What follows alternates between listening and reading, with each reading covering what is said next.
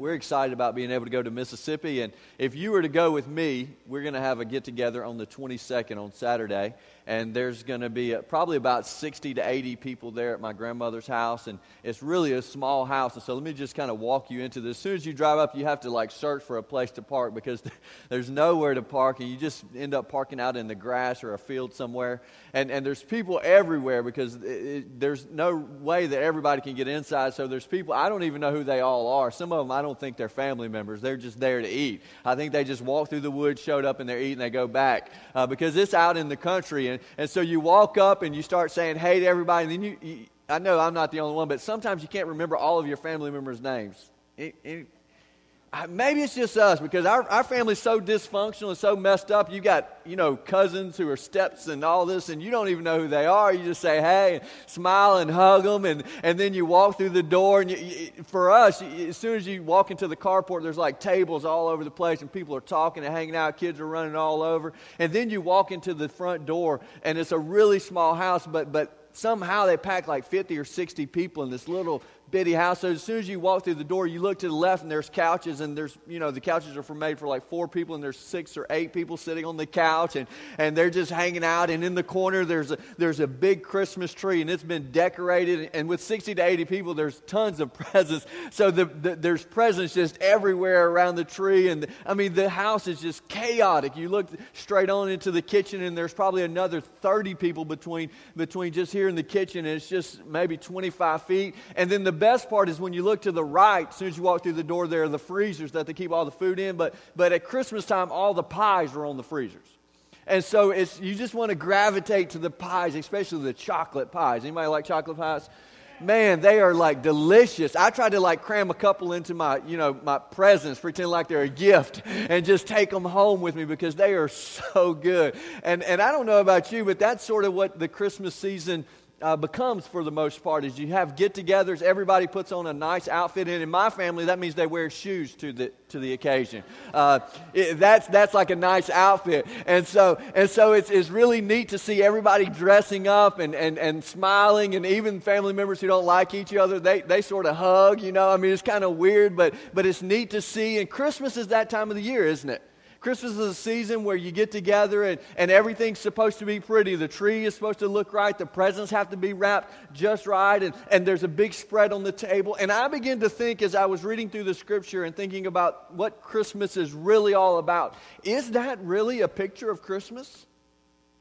Is it really a picture of Christmas when you read the Christmas story? In case you haven't done that, you might want to do it before Christmas actually gets here. But in case you haven't read the Christmas story, I found that as I started reading the Christmas story, it's really not what we celebrate. And I don't mean, the Christmas trees and we're taking Jesus out. I don't mean all of that. I mean from the standpoint that we look at Christmas in our culture and everything's nice and clean and pretty and put together. But when you read the Christmas story, it's not clean. It's not put together. It's messy. And it's really, when you read it and you understand what it's really saying, you scratch your head and you think, why did God do this? Why did God send His Son to be born into a family like this? It doesn't make any sense. But when you read this Christmas story, I find that it's quite a mess. And I've also found that our lives are messy, aren't they? Our families. How many of you have the perfect family and you have nothing wrong in your family? Anybody? Oh, Miss Betty Joe, thank you. One person, okay. Terry didn't raise his hand, so I'm not sure. Terry, you didn't? No. So he canceled your vote out. I'm sorry. But the reality is all of our families are a mess to some degree, aren't they? We sort of have messed up families in the culture we live in, and you and I, we're probably like Charles to some degree. He came to church. Charles had been going to church every year on Christmas Eve, and he would walk through the doors and he would hear the story of Christmas, and he would hear about Jesus being born in the manger, and he would get up and leave, and that would be the essence of the message that he heard. And he was sort of tired of it, but he was going to go to church anyway. So he walked through the doors, he saw the preacher standing there, and he said, "Preacher, are you going to tell that same story about Jesus being born in a manger, and then I'm going to get up and leave, and that's going to be it? Because if you're going to tell that story," true story, he said, "if you're going to tell that story, I'm not feeling it. I want to know how is this story going to impact my life? How's this story going to impact my family? Because the Christmas story that oftentimes we hear is a clean version of what the Word of God really describes as the Christmas story. And then we walk away thinking, how does Jesus' birth, how does his life impact my daily life? And if his life doesn't impact my life, then really we're here just for a get-together, because Jesus didn't come for us to have a get-together. He came to this earth so that he could bring redemption to our messed up lives. And so we read this story of Christmas and we think about our own lives, and I'm convinced that Christmas is not simply a cute story about a little boy who was born in a manger. I'm convinced the more I read the Word of God that it's a story of a messed up family to some degree, a God who chose for his son to be born into a messy, messy situation for a purpose. And that purpose is, and the angle that we're going to take this morning as we work through the Word of God, is that Jesus was born into a messed up situation, a mess to some degree, so that he could redeem us from the mess. And so I don't want you to leave this morning thinking, I've heard a story about a baby being born in a manger and I don't know how it affects my life. I want you to leave today understanding Jesus was born into a mess because he wants to redeem the mess of my life. And that's what Christmas is all about. That's this morning as we begin to break down this story and we begin to think about the mess that Jesus was born into. Have you ever thought about it? Mary? Her situation? Just a teenager. How many teenagers do we have in here this morning? Come on, teenagers. A few teenagers. She was just a young girl. And God speaks to her and tells her that she is going to have a child. She is going to give birth to the Son of God, and they're going to name him Jesus. So as you can imagine, she's probably wondering, did I just hear things? Or was that like a bad dream? Or did God really speak to me and tell me I'm going to have a child? And here's the problem, is she's not married yet. She's engaged. Joseph is going to be her husband. And in that time, when you proposed to someone and you were engaged, it was as if you were married without the privileges, if you understand what I'm saying. They were engaged, and it was as if they were married, but they weren't experiencing the things that married couples experience. And so here she is, a virgin who is ready to be married. She's dreaming about that day, as all teenage girls do. They dream of the day when they're going to meet their husband and walk down that aisle and celebrate marriage together. And God messes it all up. God messes it up by saying, hey, you're going to give birth to a child. And by the way, I know you hadn't slept with anybody, but it's going to happen. It's miraculous. It's the Holy Spirit. And so here's Mary. She's a teenage girl. And now think about her dilemma. She's got to go tell her family. Can you imagine? Mom and Dad, can we just sit down? I just need to have a conversation with you. I need to tell you that I'm pregnant. And I don't really know how it happened. I think God did it. It's just a miracle. I mean, can you imagine, really? I mean, can you imagine her parents like, what? Mary, what are you talking about? We've had this conversation. It doesn't just happen. I mean, seriously, what happened to you? No. God came to me. God told me that I'm going to give birth to a son, and his name's going to be Jesus, blah, blah, blah, blah. And can you just imagine the difficulty of that conversation? I mean, what was God thinking? Couldn't he set up a better example? Couldn't he put Jesus into a family that was supposed to be the right type of family? You know, they're already married and everything's taken care of, and they've got their finances in order and they have a place to stay. Why didn't God do that? Sounds like a messed up story to me. And then, can you imagine after she spoke to her family? You know they didn't all believe her, right? All your family members don't believe you when you tell them something. So you can imagine Aunt Sally and Uncle Joe, they're talking about it. Did you hear? Did you hear about Mary? She said she's pregnant. She doesn't know who made her. Can you imagine what's wrong with that girl? I told Mary that they were making a mistake. Something's wrong. They shouldn't get married. I mean, there's probably so much gossip going on, and then she has to talk to Joseph about it. Another hard conversation. Joseph, I'm pregnant, but you know and I know I don't know how it happened. And so Joseph's really trying to figure this out, because Joseph knows how these things happen. And he knows he's not the one. And so Joseph, he's taken back by it. He decides, I'm not going to marry this lady. This is crazy. I'm not going to do it. This doesn't make any sense. And so I'm going to back out. He makes the decision. He's going to back out of the marriage, which in that time was like divorce. It was literally like a divorce, except he was going to do it quietly. He was going to be the nice guy. He was going to do it quietly, and he was going to back out of the marriage and let Mary go on her way. And so he has that conversation with her. You can imagine the heartbreak. Here she is again, dreaming of her wonderful life, and God has told her that she's going to give birth to a son, going to be the Son of God, and now she's messed up. Joseph backs out on her completely. Then God has a little message for Joseph in the midst of a dream, and he realizes that God has ordained this, that God has chosen Mary to be the mother of Jesus, that she's going to give birth to the Son of God. And even though it doesn't make sense in his mind and he can't quite grasp it, he decides that he's going to go back to her. So he goes back to her and he tells her, Mary, I made a mistake. I'm really going to marry you. I'm going to be with you, and we're going to be together. So I'm sorry. Please forgive me. Now, I don't know if you thought about this, but this is a pretty weird story, isn't it? Come on. Right, church? I mean, if you've grown up in church, you probably just accepted it as a reality. But if you went out and you just talked to someone who had no idea about who Jesus is, and you told them this story, they would be scratching their head saying, you are crazy. You actually believe this stuff? You actually believe this happened? So here's Mary's pregnancy. And it poses a problem. It poses a problem because according to scholars, Mary's commitment of marriage was more binding than any engagement and could only be severed by a divorce. However, according to the Jewish custom, if the woman became pregnant and not by the man that she was supposed to marry, she was viewed as an adulteress, and according to Jewish law, she could have been stoned. So Jesus was born by of a woman in a situation where she could have literally been stoned for what happened to her. I mean, what was God thinking? Why did he allow this to happen? What a mess. So here they are. Here they are, 9 months pregnant. Caesar decides that there's going to be a census taken. So Joseph has to travel to Bethlehem because that's where he's from. He has to travel to Bethlehem with his 9-month-along pregnant wife. Now, just in case you forgot, they didn't have cars back then. They had donkeys. How many of you rode here to church on a donkey this morning? Anybody? No, because nobody wants to ride on a donkey when you can ride in a car. But that's all they had was a donkey. We're talking about 80 miles to Bethlehem.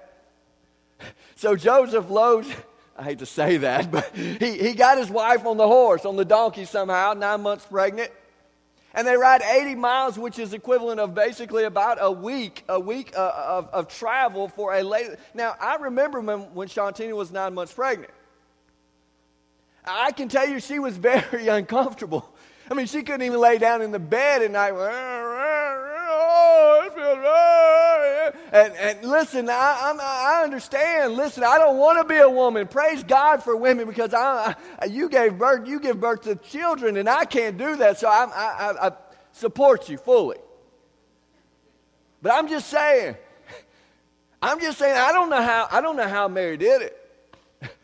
I don't know how she did it. Really, 80 miles on a donkey. And so then they arrive here in Bethlehem, and of course the town is packed. The town is overflowing with people because they're all coming to their place where they have to perform the census and give account of who they are and how old they are and everything else that goes in the census. And so here they are. They're trying to find a place to stay. They walk up and down the streets looking for a place. They can't find anywhere to stay. And Mary's probably growing frustrated by the minute riding on this donkey. She's ridden 80 miles, and poor Joseph, he's just walking along thinking, oh, man, what are we doing? I don't know what I was thinking. I mean, this is crazy. And finally they make it to this innkeeper, and they knock on his door, and they think, maybe he's got a room. And so he pleads this story to her. He tells him all about how the situation, they've ridden there, and they can't figure it out. And the innkeeper says, basically, I don't have any room in the inn, but I do have a manger. That's all I have. I mean, if you're really desperate, if you just absolutely have nowhere else to stay, you can stay in the manger, but I can't promise anything. I mean, don't call me when the lights don't work, okay? It's that kind of situation. And so can you imagine bringing your wife into an animal stall to give birth? Can you imagine taking your wife and having a newborn baby? I remember when Camden was born in Sailor Grace, and you just look at that newborn baby and you think they need to be cleaned up. I mean, this is a mess. And somebody clean them up, and then they clean them up and they wrap them. You know, they wrap them up because they have to keep their temperature really high. And then they put them under the light to make sure everything's good and the temperature is right where it needs to be. And you imagine Mary gives birth to Jesus, and then they wrap him up and put him in a manger. I mean, we're talking about a feeding trough. We're talking about flies. We're talking about a place where animals live, not in a clean hospital. Can you imagine that, Jen? You're going to give birth in a few months. Can you imagine that? Ladies, this is a mess, isn't it? I mean, what was God thinking? I mean, did God miss it?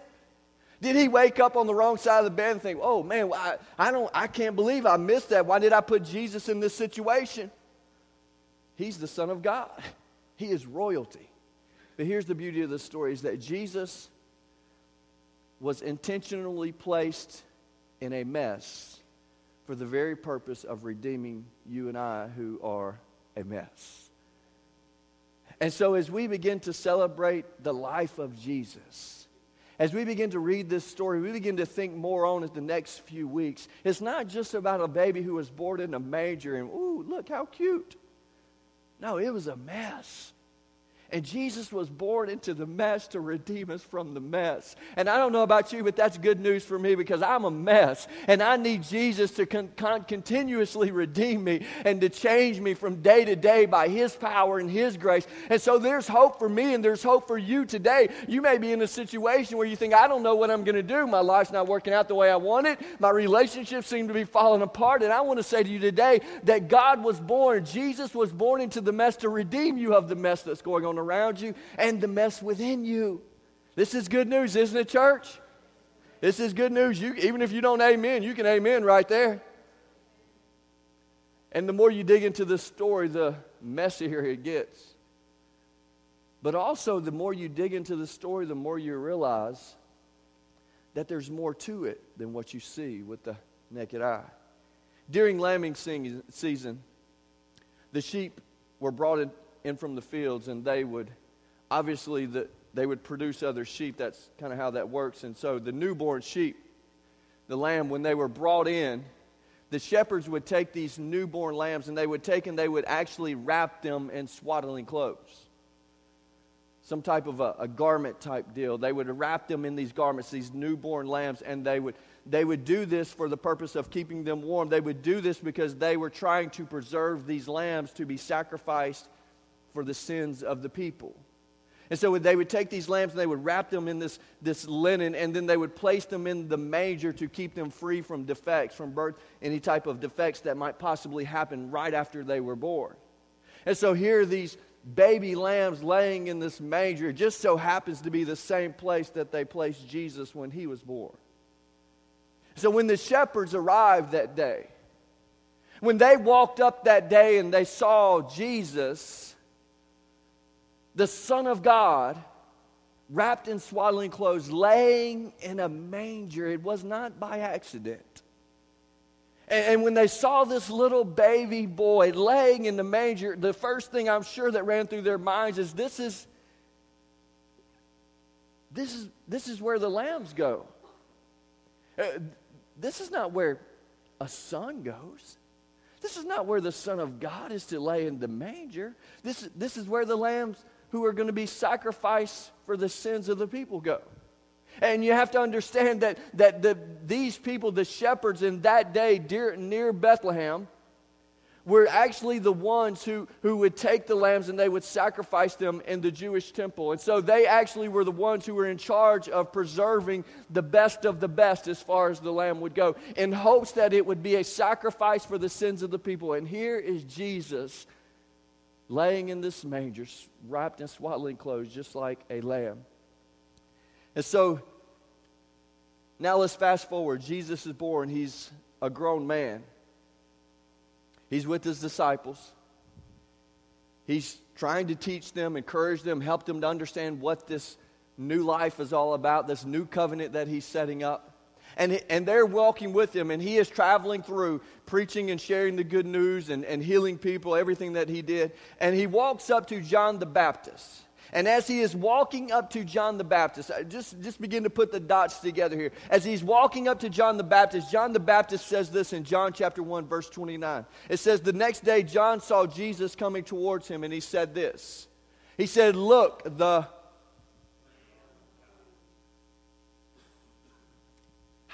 How did John the Baptist know that Jesus was the Lamb of God? He said, look, the Lamb of God who takes away the sins of the world.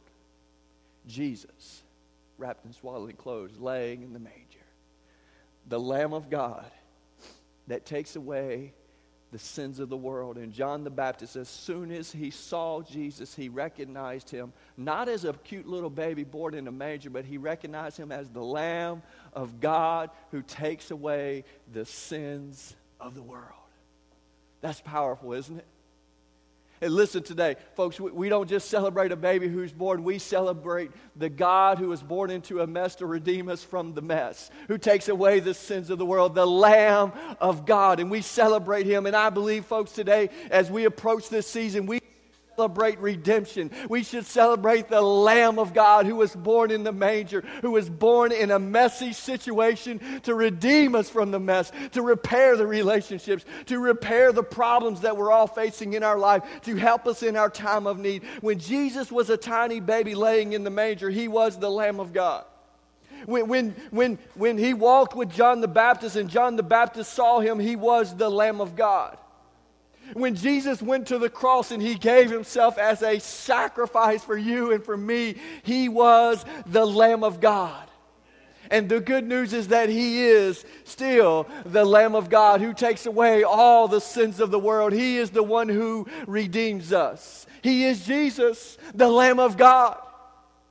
And so maybe today in your life, you need to quit talking about Jesus, the little baby who was born, and you need to begin to speak to him as the Lamb of God who redeems you, who helps you in your time of need, the God who will change your life, not just forgive you, but he will actually redeem what's going on within you. You see, this is the good news, that Jesus was born into the mess to redeem us from the mess. And when I look around my life, my family, I'm going to tell you, when I go into that house in a few weeks, there's a lot of messed up situations. A lot of people who need Jesus. Family members of mine who I don't know if they're going to make it to heaven. I don't even know if they can spell Jesus, much less uttered his name. They don't even know about the forgiveness and the life transformation that Jesus wants to bring to them. But this is what I want to do as I approach this time, as I begin to hang out with my family and to share life with them and to talk about what's going on. I want to be the person who can point them to a place where they can find redemption and understand that it is the Lamb of God that takes away the sins of the world, that they can have a new life in Jesus Christ because he is the one who redeems us. He is the one who redeems us. And so I don't know what your situation is this morning. I don't know what's going on in your family. I don't know what's going on in the next few weeks. But I can tell you that there will be opportunities for you to see what's going on around you and to be reminded that your God, the one that you serve, is the God of redemption. He is the God of hope, isn't he? And so we approach this season and we celebrate what Jesus has done. We celebrate who he is, the Lamb of God that takes away the sins of the world. There's a passage that speaks to this redemption. It's found in Titus chapter 2. It's just a beautiful passage. I want us to read it together. He said this. He said, "For the grace of God that brings salvation has appeared to all men. It teaches us to say no to ungodliness and worldly passions, and to live self-controlled, upright, godly lives in this present age, while we wait for the blessed hope, the glorious appearing of our great God and Savior, Jesus Christ." He's talking about the hope we have, isn't he? He's talking about the salvation that we have, not just something that we claim, but something that we live out when we say no to the ungodliness and the worldly passions, the self-control. We live upright and godly in this present age. While we wait on the blessed hope, we were waiting on that day when He's coming back. And then it says this, who gave Himself, He's talking about Jesus, who gave Himself for us to what? Come on, church. He gave Himself for us to what? Redeem us. To redeem us from all wickedness, and to purify for Himself a people that are His very own, eager to do what is good. This is good stuff, isn't it? He gave Himself for us to redeem us from all unwickedness. The baby boy laying in the manger, born in a place where the lamb would lay, where they would sacrifice Him over and over and over and over, because the lamb was never enough to redeem all of mankind. And so every time someone wanted to be forgiven, they would always have to have a lamb, they would have to have a pigeon, they would have to have something that was perfect, something that didn't have any defects, and they would sacrifice that animal for the forgiveness of sin. But Jesus came for once and for all to redeem all of mankind from all wickedness, and it only takes one sacrifice. And so He was placed in the manger, He was placed in the mess to redeem us from the mess. And I think, church, we should celebrate that today, don't you think? We should celebrate Jesus, our Redeemer. We should celebrate Him. It's Christmas time, folks. We should celebrate the one who takes away the sins of us and our mess and the situations around us. And as you approach this season, as you begin to think about what Jesus is and who He is and what this season's all about, understand that it is about redemption. It is about the Son of God who was born into a mess to redeem you of the mess that you are in. And so today, as we begin to think about that, and as we pray and we close out this service, I want you to think right now about your life. I want you to think about what's going on in your life right now. And I want you to think about the mess that's going on around you. I want you to think about things that maybe are out of your control. Maybe you can't change it. Maybe you've tried. Or maybe you haven't tried because you don't want to face it, but it's the circumstances around you. I've got good news for you. This is the season of redemption. This is the season when we celebrate our Redeemer who changes us and changes what's going on around us. Now I want you to think also about the mess. Now it's not around you, and this is a little bit harder because it's easier to look at other people and to see the mess that's within them. But just in this moment, can you just think about what's going on within you? And maybe there's some struggles. Maybe there's some things going on, and maybe some of them you've confessed, maybe some of them you've never confessed, but there's a real struggle. There's a mess going on, and you know that God knows it, but you don't know what to do about it. Maybe you've mentioned it to Him, but you've never really repented of it. You never really come to God and say, God, please forgive me of what's going on within me, this struggle that I'm going through. I don't want to do this, but for some reason I find myself doing this over and over, and I need you to redeem me. I need you to redeem what's going on within me, God. I need you to change my heart within. I can't just pray for what's going on around me. I can't change what other people are doing, but I know that you can change me from within because you are the one who was born into the mess to redeem me of this mess. And so this week, we approach this season, you can think about what's going on around you, and you're going to see a lot of different people, and you're going to be approached by different people, and you're going to be reminded that our God is a God of redemption, so don't give up on Him. Don't stop praying for Him. Don't stop witnessing to Him. Don't stop sharing the miracle of Christmas. But I also don't want you just to focus on what's going on around you. I want you to remember that He is the one who redeems us from within. And maybe there's a relationship that needs to be redeemed in the next few weeks. Maybe you need God to begin to redeem a discipline in your life that has fallen off. Maybe you need God to redeem your workplace. Maybe you need God to begin to redeem your family because things used to be one way and now you find yourself just drifting in the wrong direction. And you need Jesus, the one who was born into the mess, to fix your mess. And the good news is that He longs to redeem us, doesn't He? Go back to that scripture. Let's just read that last one again.